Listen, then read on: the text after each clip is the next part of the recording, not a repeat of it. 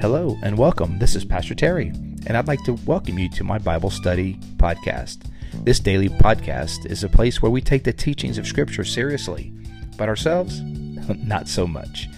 Join us as we dive into the sacred words of the Bible. Each time we read, we pray, we change the world. Welcome to Pastor Terry's Bible Study Podcast.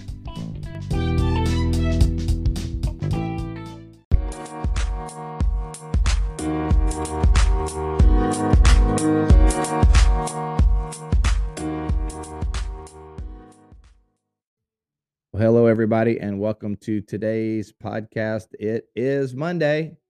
Yay, yay. It's Monday. Yay. Monday, March 21st, and the third week of Lent. So we are right in the heart of the Lenten season now. About 3.5 to go before we get to Easter. And the theme for this week is taken from 2 Corinthians chapter 5, verse 19. 2 Corinthians 5:19. In Christ, God was reconciling the world to himself, not counting their trespasses against them. So kind of the theme of reconciliation this week. Yeah. So our readings will kind of be connected in some way to that theme of reconciliation. Good morning. Hope everyone had a great weekend. Hope you had a chance to worship yesterday on the Lord's Day. We had a good time of worship at Bayside. It was fun. People are starting to come back, man, and a lot of new people, but a lot of folks, that haven't seen in a little while. The sanctuary is starting to fill up again. It's nice to see as we move towards Easter. Hope you're doing well. Good morning, Lorna. Good morning, Angie, Amanda. Greetings, everybody.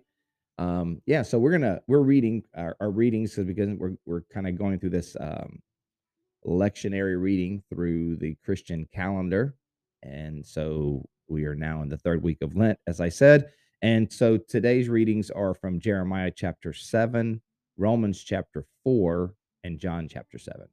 Jeremiah 7, Romans 4, and John chapter 7, the Gospel of John. Yeah. So, we read and we just see what the Lord has to say to us. It's unscripted. There's no plan other than to just spend some time in God's Word and see what He says. So, thank you guys for being on. It's awesome. You guys are starting off your Monday morning the right way, together and in God's Word. So, let's do it. Jeremiah chapter 7. You know what we do? We read, we pray, we change the world. So right at the beginning of chapter 7, we're going to be reading through verse 15, 7, 1 through 15 in Jeremiah. This is the word that came to Jeremiah from the Lord. Stand at the gate of the Lord's house and there proclaim this message. So he's, at the temple, and the Lord gives him this message to proclaim. Hear the word of the Lord, all you people of Judah who come through these gates to worship the Lord. This is what the Lord Almighty, the Lord God of Israel says. Reform your ways, your actions, and I will let you live in this place. Could you imagine someone standing outside of church, as people are coming in? Hear the word of the Lord. You're in the parking lot walking from your car to the front door. Someone's out there. Hear the word of the Lord, all you people of Judah who come through these gates to worship the Lord. Reform your ways. Reform your actions. This kind of goes back to the purpose of Lent. It's a chance for us to look at our ways, right?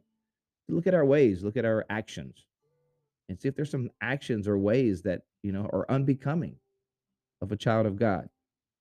And so we ask ourselves, maybe I've picked up some ways, maybe I've picked up some actions that are unbecoming of a child of God. And so during the season of Lent, it's a good time to do a little spiritual spring cleaning. But could you imagine being at the steps of the church and, prophets stand, reform your ways. That's what Jeremiah was told to do, is stand at the gate of the temple. Reform your ways and your actions, and I will let you live in this place. Do not trust in deceptive words. And say, this is the temple of the Lord, the temple of the Lord, the temple of the Lord. Um, so just strictly relying on the temple as sort of a lucky rabbit's foot is the wrong attitude.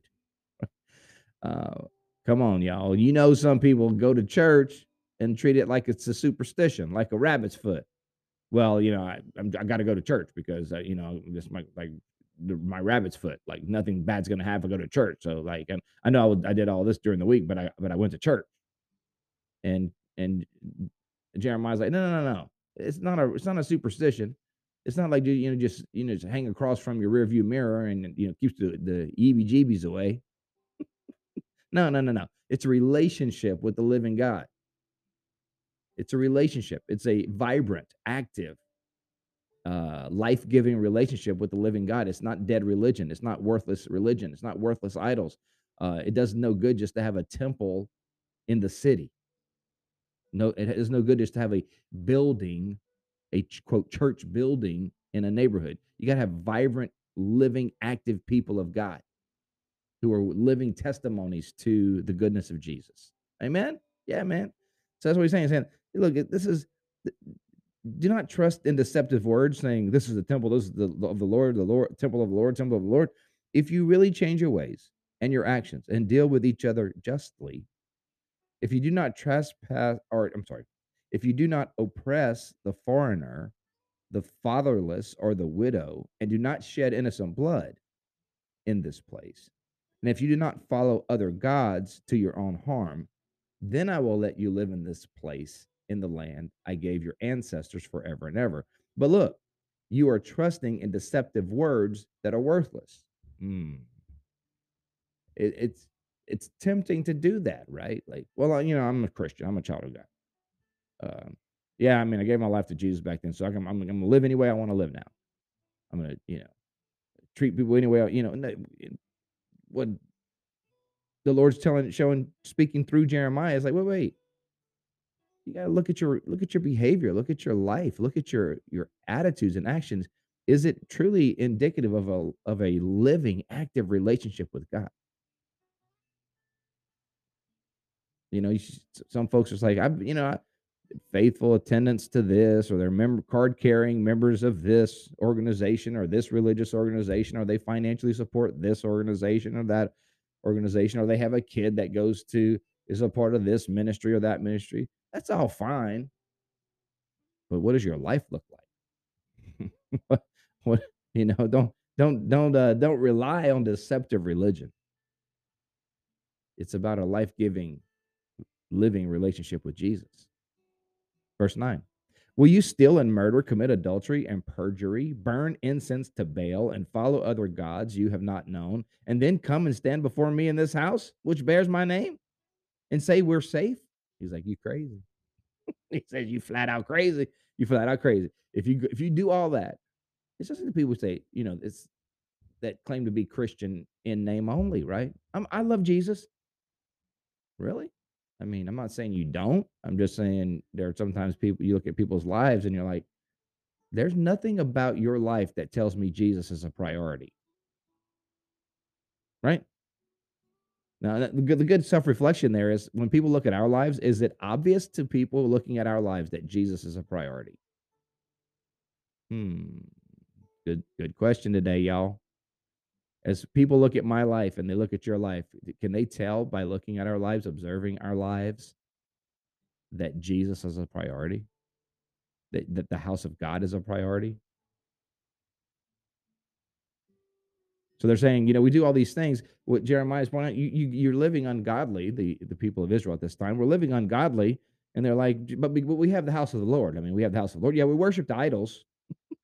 We're burning incense to Baal, and we treat people like dirt, and we're not fair, and we oppress the foreigner. But we do have the temple, in town. And he's like, and you think you're safe? You think that is sort of like a lucky a rabbit's foot that is going to keep judgment from coming upon you? No, no, no, no, no, no, no. And no work like that. Doesn't work like that.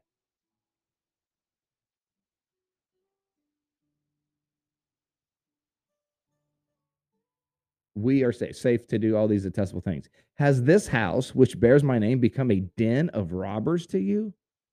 That sounds familiar. Remember Jesus turning over the money changers, the tables? Says, this should be a house of prayer for all nations, and you made it a den of robbers.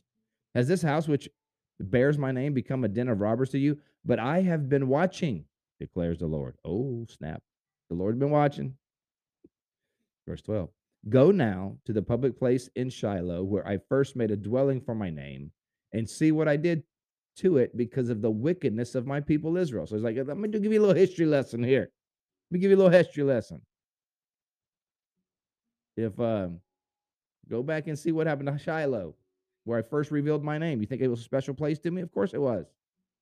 I did a mighty thing there, but people became wicked. Do you think their wickedness was left unjudged? Go check it out and see for yourself. Verse 13. While you were doing all these things, declares the Lord, I spoke to you again and again. You did not listen. I called you, but you did not answer. Therefore, what I did in Shiloh, I will now do to the house that bears my name, the temple you trust in, the place I gave to you and your ancestors. Ooh. Because, man, we don't trust in the temple, right? We don't trust in material things. You see, what had happened? This is crazy. But the temple itself had become an idol to the people of God. Hmm. Come on. Some of you know that you've been around church long enough to know that sometimes articles in the church building can become idols. Things that were originally meant to be a worship offering to God have become idols. Man, there are pews that have become idols. There are communion tables that have become idols. There are man, look, we we had we've had we've had we've had tables in the lobby that have become idols. Don't touch it. Like, wait a minute. These things are supposed to be serving a greater purpose. And here, the temple itself, God is saying through Jeremiah, the temple itself had become an idol. You thought just because you have the temple there, it's sort of that in and of itself is a holy thing. No, no, no, no.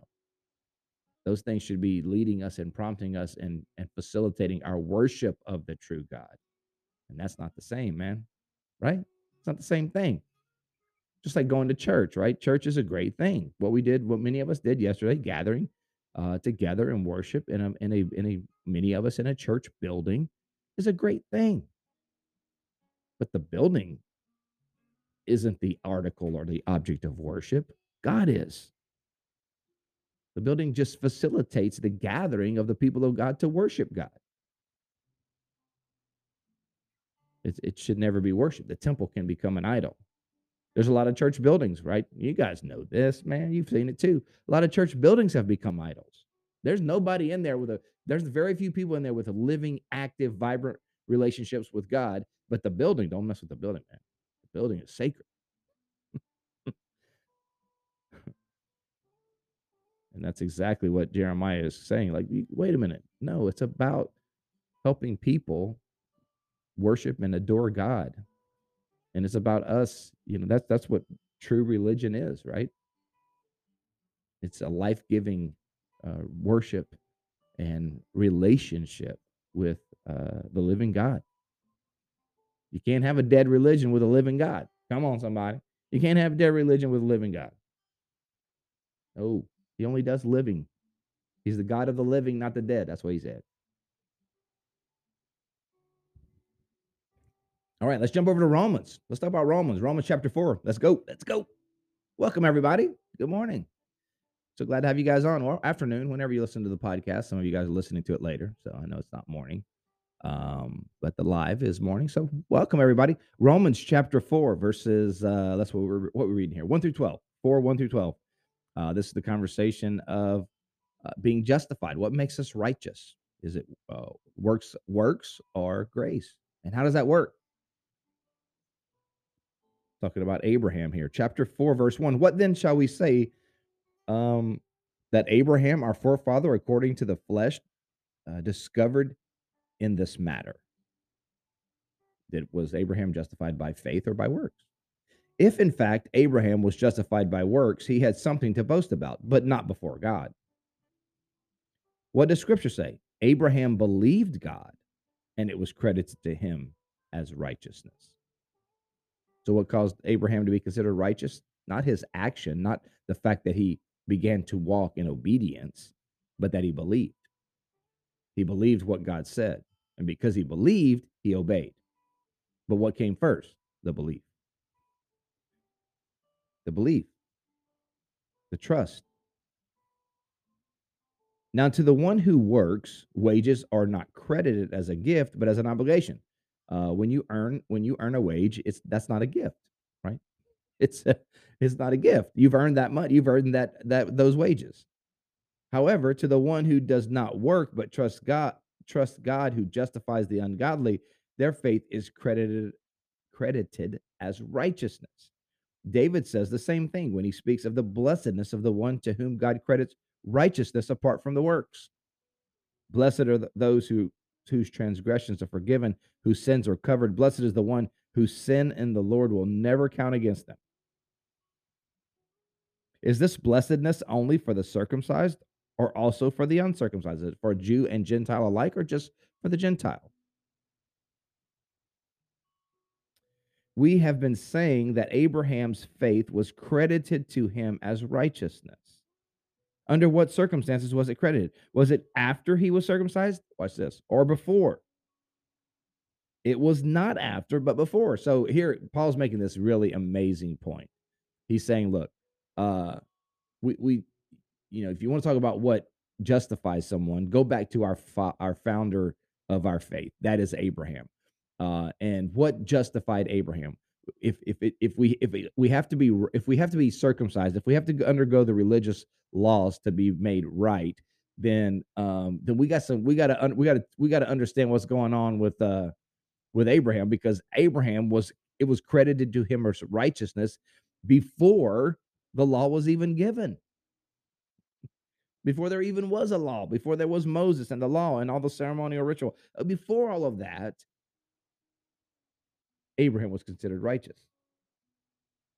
So then he is the father of all who believe. But we have not been circumcised in order that righteousness might be credited to them.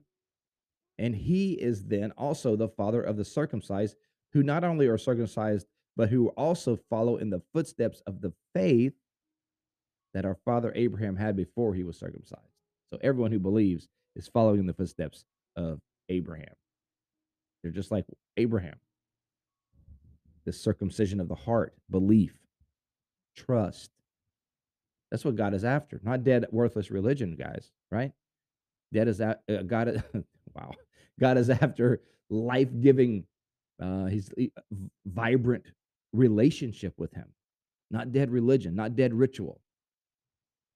Belief, trust, walking in obedience with Him. All right, let's jump over to the Gospel of John, chapter 7, verses 14 through 26. Welcome, everybody. We're in the middle of Lent, man. We're digging into the Word of God. We're seeing what God has to say to us today, because we read, we pray, we change the world. So let's see what the Gospel has to say. Chapter 7, we'll be reading 14 through 36. The Gospel of John 7, 14 through 36. Now, not until halfway through the festival did Jesus go up to the temple courts and began to teach. The Jews were amazed and asked, "How did this man get such learning without having been taught?" Jesus answered, "My teaching is not my own. It comes from the one who sent me. Anyone who chooses to do the will of God will find out whether my teaching comes from God or whether I speak on my own. Whoever speaks on their own does so to gain personal glory. But he who seeks the glory of the one who sent him is a man of truth. There is nothing false about him. Has not Moses given you the law? Yet not one of you keep the law. Why are you trying to kill me?" "You're demon possessed," the crowd answered. Who is who is trying to kill you?" Jesus said, "I did one miracle and you are all amazed. Yet because Moses gave you circumcision, though actually it did not come from Moses, but from the patriarchs, you circumcise a boy on the Sabbath. Now, if a boy can be circumcised on the Sabbath, so that the law of Moses may not be broken. Why are you angry with me for healing a man's whole body on the Sabbath? Stop judging by mere appearances, but instead judge correctly. Mm. Jesus is cutting straight to the heart of religion, the heart of it, the heart of this whole temple structure. What's it about, guys? Is it about just keeping laws that are sort of arbitrary, or is it about this relationship with God, which is what it should be about? And anyone who's seeking the truth, Jesus says, is going to see this. It's going to see that I am preaching the truth. But he who seeks the glory of the one who sent him is a man of truth.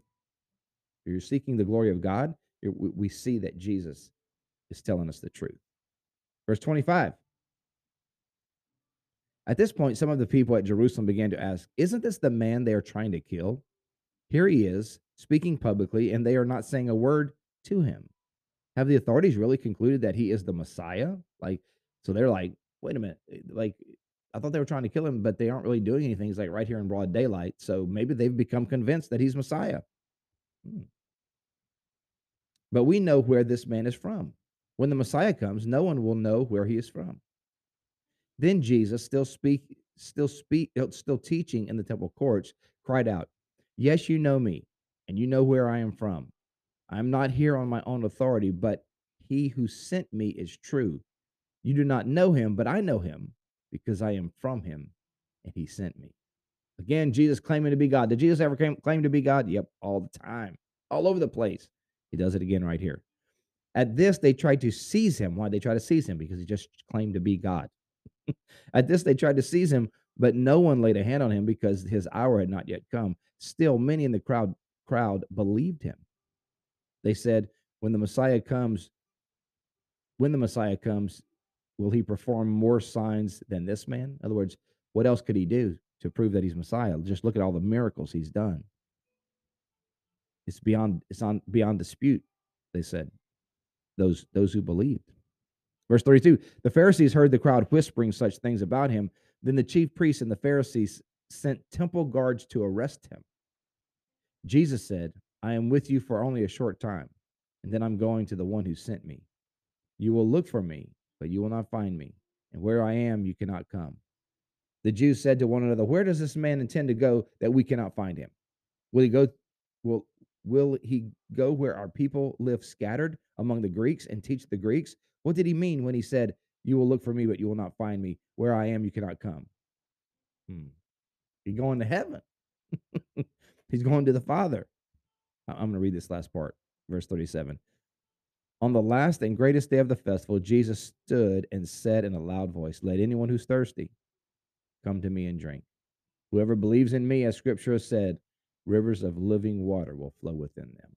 Wow. Wow. Rivers of living water. That's what living relationship with God. If you want dead religion, you are not going to be interested in Jesus.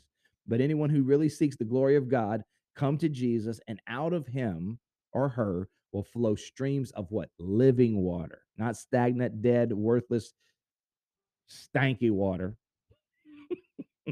but life-giving water, streams of living water. That's the kind of relationship with God Jesus encourages and rewards. Yeah. Hey, man, some of you may need that living water today. That may be what you need. You need living water, not dead religion.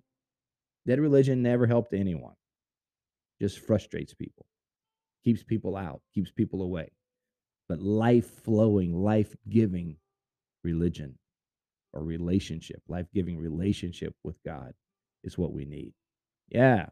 All right, y'all. Hey, let's go out today and let's live in that stream of living water. Um, and so, hey, let's pray, y'all.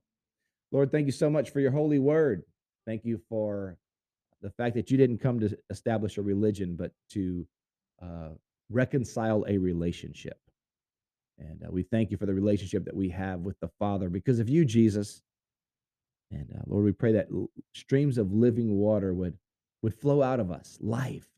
Lord, as we interact with our friends and neighbors, they would look at us and they would see that you're a priority, Jesus, that you're a priority in our lives, that you are the source of our hope and our joy. And that we can offer hope and joy and peace to others. Lord, may people see Jesus in us today. Lord, we throw down all our idols. We cast down all the idols, all those things we worship in place of you, Lord. We cast them all down and lift you up as sovereign, as Lord, as good. And Lord, may you refresh our hearts. Maybe my friends today, maybe there are some who need refreshed. I pray, Holy Spirit, that you would refresh them today, um, like a stream through a desert land, that you would burst forth life and hope and joy in their spirits today. Lord, thank you for all your goodness. We ask that you would go with us today. In Jesus' name, amen. Amen. God bless you, my friends. Thank you so much for being on today. I hope you guys have a great Monday. I hope you have a great week. I hope the Lord is really close to you and you sense his presence and his power. He loves you. He's for you. I hope you know that. And I always love to hear from you. So if you want to give me some feedback about the podcast, you can do that at Bible Study Podcast 2020. Bible Study Podcast 2020. That's when we started this thing back in 2020. Bible Study Podcast 2020 at gmail.com. Always love to hear from you. Thanks for subscribing. Thank you for liking, pushing the like button, subscribe button, all those things. I really appreciate that. All right, you guys, we'll see you next time. Bye.